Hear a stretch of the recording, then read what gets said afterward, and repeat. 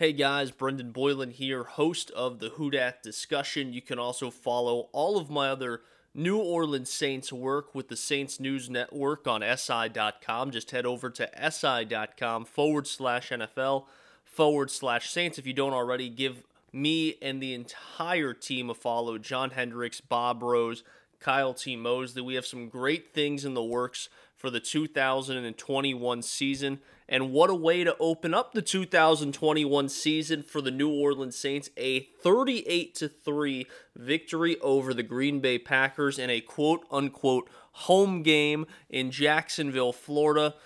Jameis Winston, 5 touchdowns in that game. But before we jump too far into the recap of the game, my 5 takeaways from the game, let's hit the intro.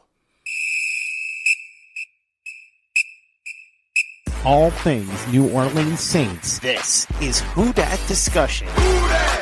Who dat? Who dat? Who dat? Who dat? Say they gon' be them Saints. Powered by Overtime Media. Well, guys, I don't know if anyone could have predicted what the New Orleans Saints did to the Green Bay Packers on Sunday. If you look across national media, whether that was ESPN, NFL Network, Fox, all of their analysts had the Green Bay Packers defeating the New Orleans Saints, and many of them in blowout fashion. It was the exact opposite, as the New Orleans Saints were dominant from start to finish. I mentioned the score once. We'll mention again, 38-3 in favor of the New Orleans Saints. Jameis Winston led the way passing, 14 of 20 for 148 yards, 5 touchdowns, no sacks on Jameis Winston. Taysom Hill also completed 1 pass for 3 yards. Alvin Kamara, 20 carries, 83 yards, no touchdowns on the ground. Tony Jones Jr. in his new role as the number 2 running back for the Saints, he had 11 carries for 50 yards. In receiving, Deontay Harris led the way. He obviously had the one big touchdown grab of 55 yards, but he finished with 2 receptions for 72 yards. And then how about Juwan Johnson? 3 catches, 21 yards, and his first 2 touchdowns of his NFL career. The Saints defense was lights out as well. 1 sack in the game that belonged to, make that 2 sacks in the game. It was Marcus Davenport and Passanio. They came up with the sacks for New Orleans, 2 interceptions, 1 going to Paulson Adebo, the other Marcus Williams. But man, let's jump into my 5 takeaways from this matchup. Now, my first takeaway was, even with a new quarterback, the New Orleans Saints offensive game plan, near flawless. You look at what the New Orleans Saints were able to do in the first half of the matchup, and the Saints held the ball for over 21 minutes of the first half. They also pieced together back-to-back scoring drives of over 15 plays. That's the first Saints team to do that since the year 2000. Yeah, Drew Brees never did that in his time with the New Orleans Saints. You have to go all the way back to the last quarterback to start a game for the Saints that wore the number 2, Aaron Brooks. You also just look at the first half as a whole. Alvin Kamara got involved early, tallying 72 all-purpose yards, and Jameis Winston didn't do anything over the top, was not that usual gunslinger that we saw in Tampa Bay, but rather he controlled the game. He was a little bit more conservative, and he ends up finding Juwan Johnson for the second touchdown of the first half, and props to Juwan Johnson, especially on that first touchdown. Jameis threw it up there, and Juwan, with that big body, just boxed a guy out, caught the ball, and even tapped the top of his head, just like a lot of NBA players do after a dunk, because he got up there and he grabbed it. The first touchdown of the game for New Orleans was a touch pass forward to Alvin Kamara on a sweep, and Kamara was able to, as he always does, break a few tackles and find his way into the end zone. So a near flawless performance in the first half, and I think it has to be said as well, with all the adversity that the Saints are facing, and I don't think that was talked about enough in the national media. I have to tip my cap to Rich Eisen that talked about it yesterday on Monday, just talking about the fact that this is a team that is displaced at the moment, right? The New Orleans Saints have been practicing in Dallas. They practiced at TCU. Then they fly out for a home game in Jacksonville. Their families have been with them. That was one thing that the New Orleans Saints coaching staff and front office wanted to make sure they did. Is it's one thing to be displaced, it's another thing to be displaced without your family. So a lot of families getting a chance to know each other through this time, and you even saw a cute video or picture on social media posted by the New Orleans Saints. It was P.J. Williams and his French bulldog before the game in Jacksonville. Just you can definitely sense that this is a New Orleans Saints locker room that is just as close as ever.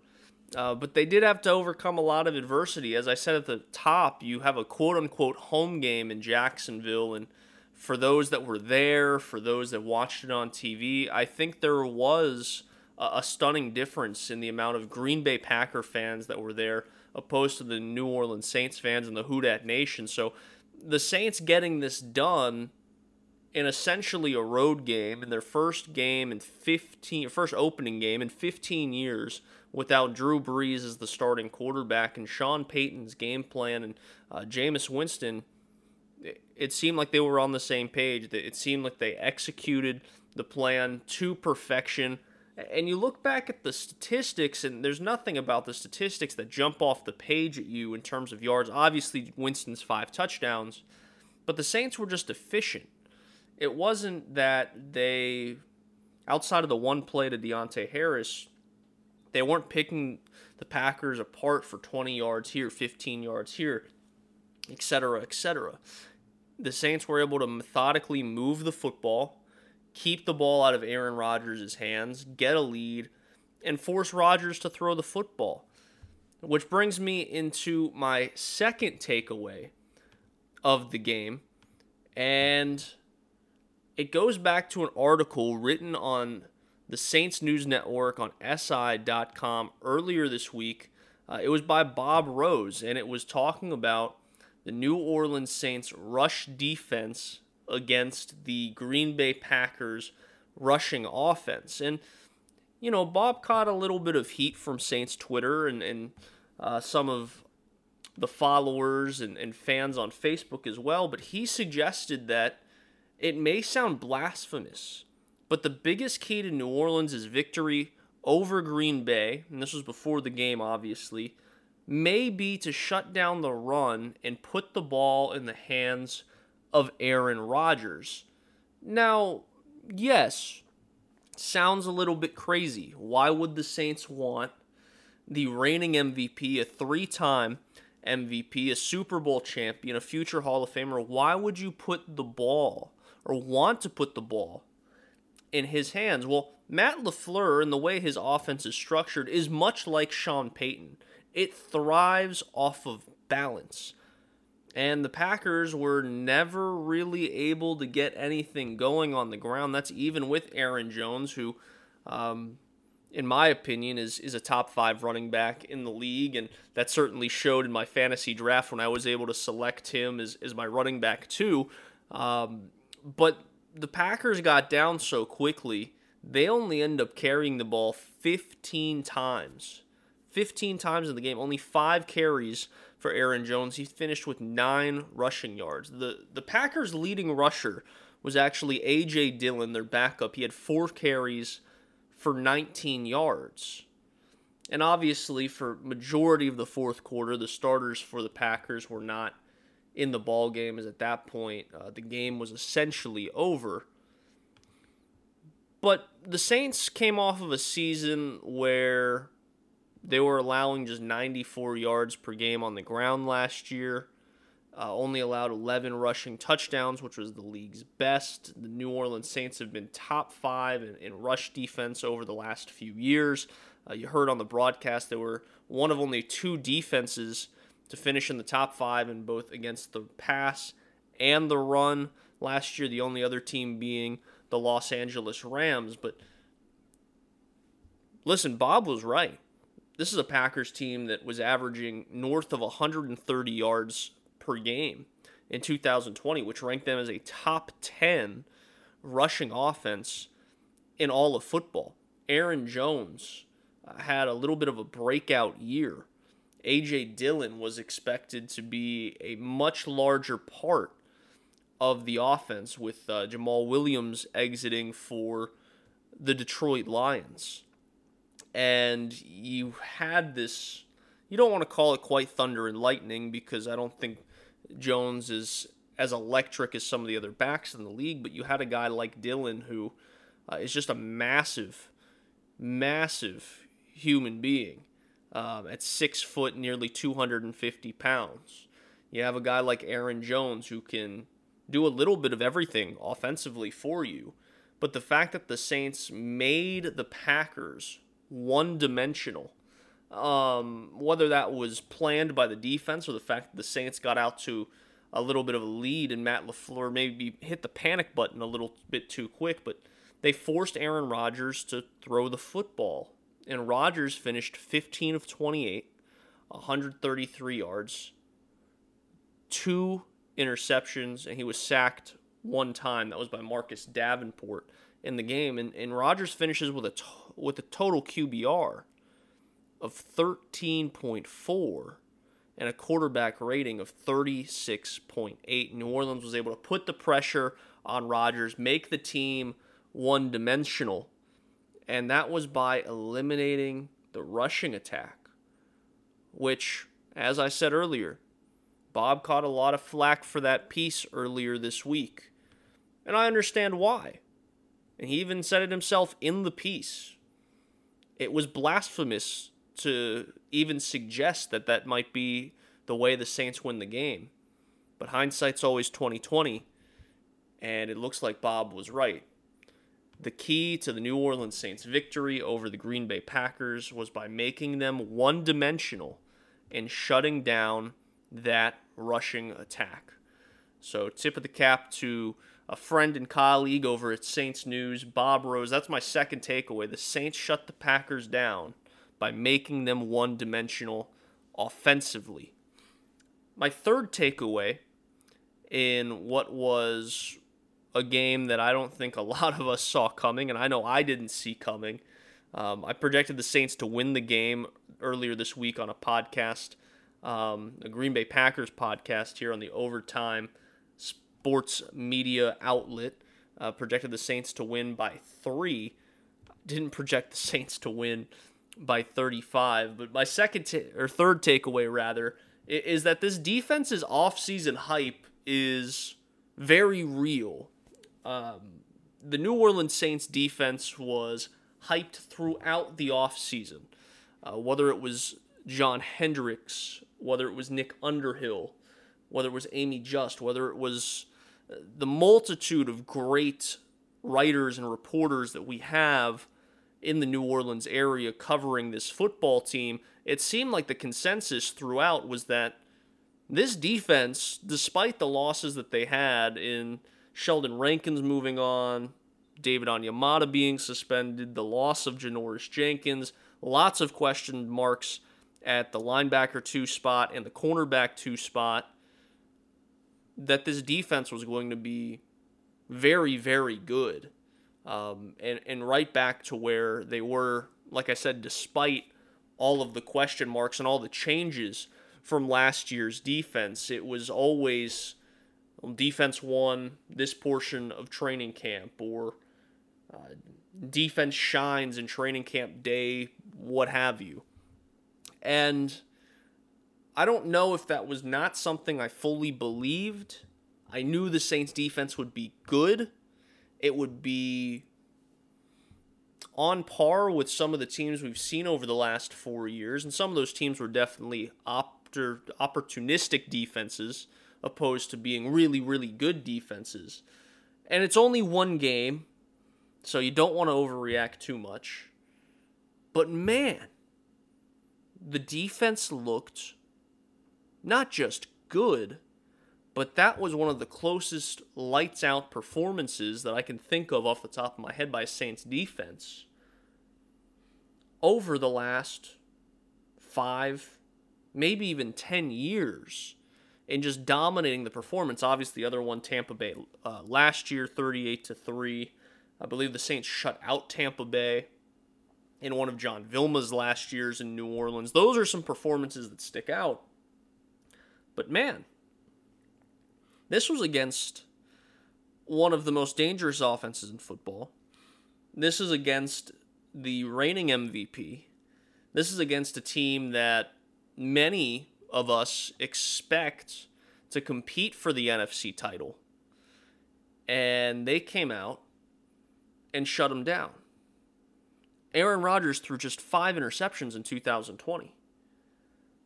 And he threw 2 second-half interceptions. One in the red zone to Paulson Adebo, who made his NFL debut. Don't want to pat myself on the back too much, but I had alluded to in the pregame show with Saints News Network that Paulson was going to be baptized by fire, and wouldn't it be something if his first career interception comes in his NFL debut against a guy like Aaron Rodgers? Don't want to say I called it, but I might have called it. But nonetheless, that was Rodgers' first red zone interception since 2019. We talk so much about how poor Aaron Rodgers looked, and so does the national media, but not enough about how good this Saints defense was. It's not like Aaron Rodgers just woke up and said, you know what, I'm not going to be Aaron Rodgers today. I'm just going to play very poor in week 1 in what is potentially my final year in Green Bay. No. New Orleans forced Aaron Rodgers to be uncomfortable. That shows in the fact that the Saints surrendered just 1 third-down conversion in the contest. The Packers were 1 of 10 on third down, and that one conversion did not come from an Aaron Rodgers-led Green Bay Packer offense. Instead, it came from Jordan Love in the fourth quarter when both teams started emptying their benches. The Packers offense concluded Sunday's action with just 229 yards of total offense, 3 turnovers, and 25 minutes of possession. Now, the possession numbers looks a lot better than they did. You know, I alluded to in my first takeaway that the Saints did a fantastic job in the first half, possessing the ball for 21 minutes. The possession numbers for the Packers certainly look better. And again, a lot of that has to do with garbage time. But man, this Saints defense made Aaron Rodgers uncomfortable. Guys stepped up. Marshawn Lattimore was out at the beginning, right? Out of the game. Did not come out of the locker room till later in the second half with a wrist injury, which he will have surgery on to repair. But we don't talk about the fact that, okay, Paulson Adebo was essentially, I don't even think there's an essentially about it, Paulson Adebo was forced to play that cornerback 1 role for a piece of the ball game, an extended piece of the ball game, while Desmond Trufant, who was signed less than a week ago, came in and played cornerback 2. And it was on that series the Saints forced a red zone interception. Cam Jordan didn't get a sack, but he pressured the quarterback all day. Davenport looked good. He has an injury to a pec that we're still waiting to hear the severity of the injury. But it was across the board, guys stepped up. Quan Alexander had a phenomenal game. Phenomenal game. And Quan Alexander's 8 months removed from an Achilles tear on Christmas Day. You can point all across the board to this New Orleans Saints defense and say, well, this guy stepped up, and this guy stepped up, and this guy played well. And, they're just living up to all the hype that they had over the offseason. And watching a little bit of the tape back, the Saints secondary was very good. it wasn't that Aaron Rodgers had no time to throw. It's that there was no one getting open. Saints DBs were plastered to Green Bay Packers receivers, tight ends, running backs. And again, you don't want to overreact over one game, but man, that Saints defense looked very, very good, and maybe even better than that hype they had in training camp and in the preseason. Well, guys, I have two more takeaways, but we're going to take a short break. You're listening to the Who Dat Discussion podcast.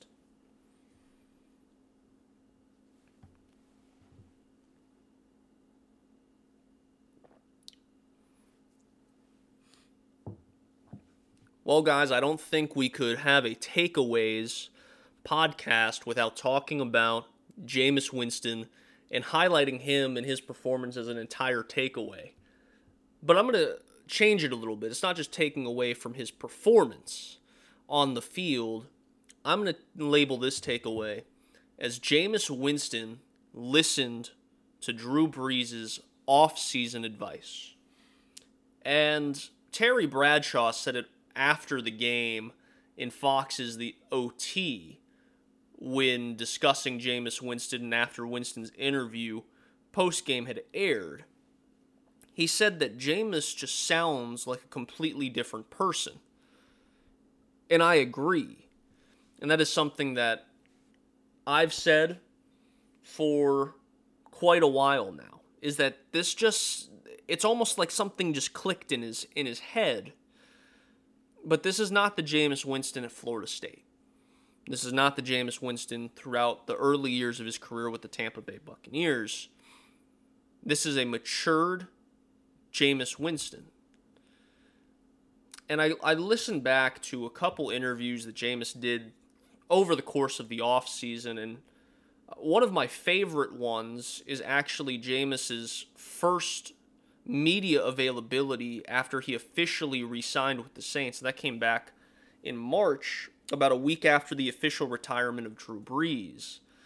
And a lot of Saints fans know the emotional clip where Jameis is talking about his relationship with Drew Brees and how much it meant to him to have Drew as a mentor, even if it was just 1 year. But there's another quote in that media availability that really stuck out to me. And it is Jameis talking about his relationship with Drew and any advice that Drew had shared with him. And it's this, quote, "Be the best version of yourself, like that's what Drew Brees would tell me. You be Jameis Winston, you don't have to be Drew Brees, right?" End quote. Again, that coming back on March the 23rd of 2021. But that sticks out to me. And it sticks out to me because if you go way back to 2019, when the Saints had Teddy Bridgewater lead the team for a stretch because Drew was out because of injury, Teddy Bridgewater, in an interview with Fox, also echoed something very similar. And that how he used to break the huddle in New Orleans by saying, "Be you." And Teddy had tremendous success in New Orleans, signed that big contract with Carolina, was the highest graded quarterback in terms of total QBR in week 1 with his debut with the Denver Broncos. And at least for me, Teddy Bridgewater has a fan for life, just the amount of adversity that he overcame to put himself back in a position to be one of the best 32 quarterbacks in the NFL. But there seemed to be a trend there. Teddy said, "Be you." Jameis said that Drew said, "You be Jameis Winston, you don't have to be Drew Brees." Jameis went on later in an interview with ESPN and said, "Be Bruce Wayne until you have to be Batman," which is essentially taking what Drew had already told him and putting a new twist on it. I think it shows the level of growth and maturity in Jameis Winston to realize when taking this position to be the new quarterback of the New Orleans Saints, it's a difficult one. One, because you're coming in and you're replacing not just the greatest player in the history of the New Orleans Saints, you're replacing a future Hall of Famer. You're replacing someone who meant so much to the community. I said it on a previous podcast. I mean, Drew could run for mayor of New Orleans or governor of Louisiana, and he'd probably win. You're replacing someone of that caliber. So there's a lot more that goes into taking over as the quarterback of the New Orleans Saints than just your play on the field. Yes, you're responsible for your play on the field. Yes, there is no relationship quite like the relationship between the city of New Orleans and their New Orleans Saints, and there's a lot of pressure to win football games. But it's also your relationship with that community, right? It's not just your play on the field. It's also how you are in the New Orleans community. You have to shoulder a lot. And you have to applaud Jameis. You go back to earlier in the week when he opened up his media availability by thanking first responders and the people that were there in New Orleans, making a difference, and with their help, helping the city be resilient. But that word of advice, be the best version of yourself, you be Jameis Winston, didn't just apply, like I said, to the game. It applied throughout the week. It applied throughout the previous few weeks, where Jameis was himself and understood his position, his role as the quarterback of the New Orleans Saints in the community, off the field, but also understood them on the field. And when it comes to on the field, you look back at a play, and Joe Buck and Troy Aikman referenced it a few times in the broadcast, where Jameis Winston had all day to throw. But opposed to trying to force something down the field and squeeze a football into a tight window, Winston just chucked it over the head of Alvin Kamara in the flats and lived to fight another day. And they said, well, that's not something Jameis would have done in Tampa Bay. And they're 100% right. But Jameis played within himself. He didn't play within the ideology of a coach, the ideology of an offensive coordinator that wanted to see him take risks and take shots like he did in Bruce Arians' offense that resulted in, the 30 interception season. But he understood and lived in the ideology of be Jameis Winston, do what's best for the New Orleans Saints, to live to fight another day. I mean, you look at the stats, and I referenced it at the top of the broadcast. Jameis was 14 of 20, 148 yards. Nothing about that jumps off the screen at you. Outside the fact, well, he was efficient. He was 14 of 20. That's over 66% completion percentage. But it was the 5 touchdowns. It was the decision making. It was understanding what he had to do to be successful. It was picking up 3 first downs with his legs. It was understanding not throwing and forcing anything downfield. It was being Jameis Winston. And I say that with a smile because the talent for Jameis Winston has always been there. Florida State, Tampa Bay, Pro Bowl in Tampa, great rookie season, 30 touchdowns, 5,000 yards. But it finally seems like he's pieced it all together. And you're finally seeing the true version of Jameis Winston. And I hope this is just a launching point for what could be a resurgence and a second beginning in Winston's career. You don't see a whole lot of true opportunities like that for quarterbacks in the NFL. So I hope that this is the resurgence and the second start of Winston's career. My final takeaway is that this Saints team may be better than what I gave them credit for. You know, we had people ask all the time, especially before the season, Brendan, what's your prediction? What's the Saints' record prediction? How good are the Saints going to be this year? Oh, no more Drew Brees. I even got asked earlier in the week, well, is Jameis Winston an upgrade over Drew Brees? I mean, you get thrown with so many questions in the preseason. And my general thought was that the Saints would finish around 10-7. Somewhere in that range. Make a wild card spot. And see what happens from there. You know, the saying goes is once you get into the dance, anything can happen. Well, maybe it's Overreaction Monday, or by the time you're listening to this, Overreaction Tuesday.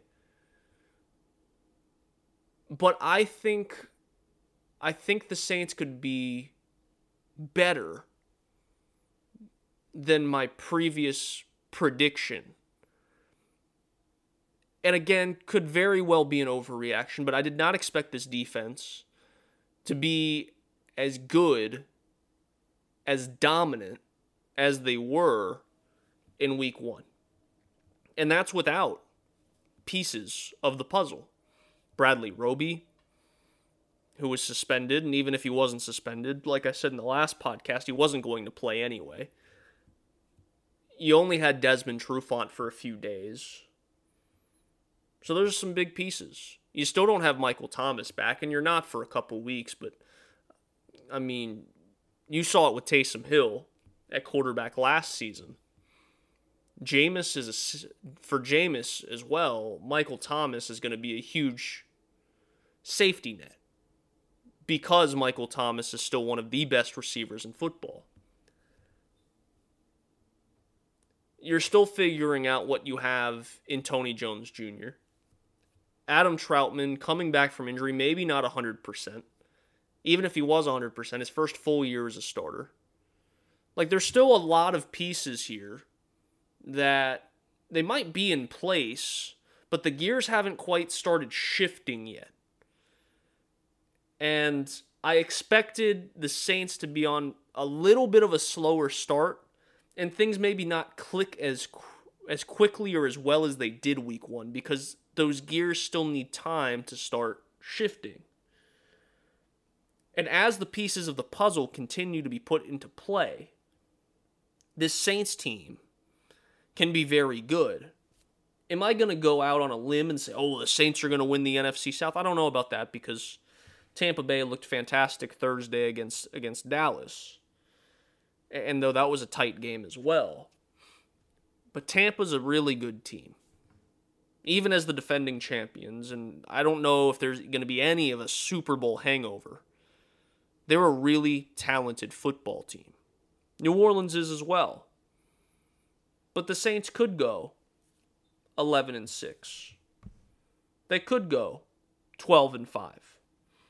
And you look over their next stretch of games, and you certainly think going into the bye week, the Saints could be in a really good position.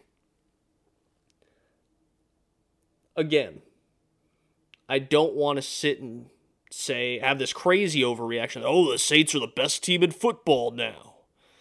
I'm not going to go that far.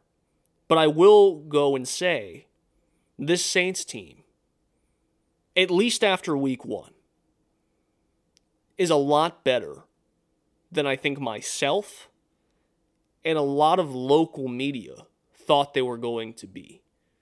We didn't think they were going to spiral and collapse, but we certainly thought there would be a step back in the first year without Drew Brees, with question marks to the receiving corps, to question marks at the cornerback spot, to question marks at linebacker 2, with question marks just about everywhere.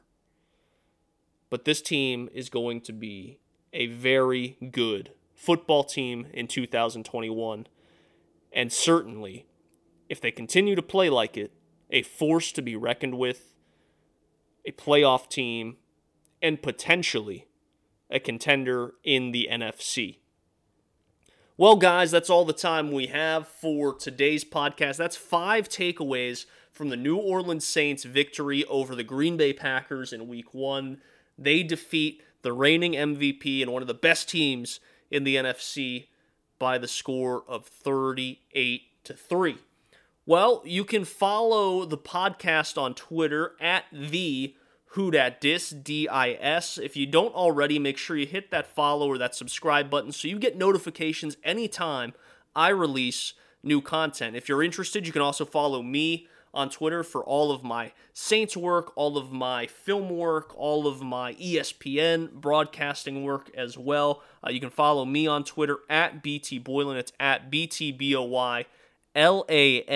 So thankful for all the love and support that I have received in my short time on this podcast. I hope you guys have a wonderful rest of the week. I will be back sometime during the week. Obviously, we're going to preview week number 2 against the Carolina Panthers. I want to give you some fantasy advice this week as well, and New Orleans might have a card or two up their sleeve. We'll talk about that later this week as well. Well, as always, find your peace, spread love, practice positivity, and we'll see you the next time here on the Who Dat Discussion.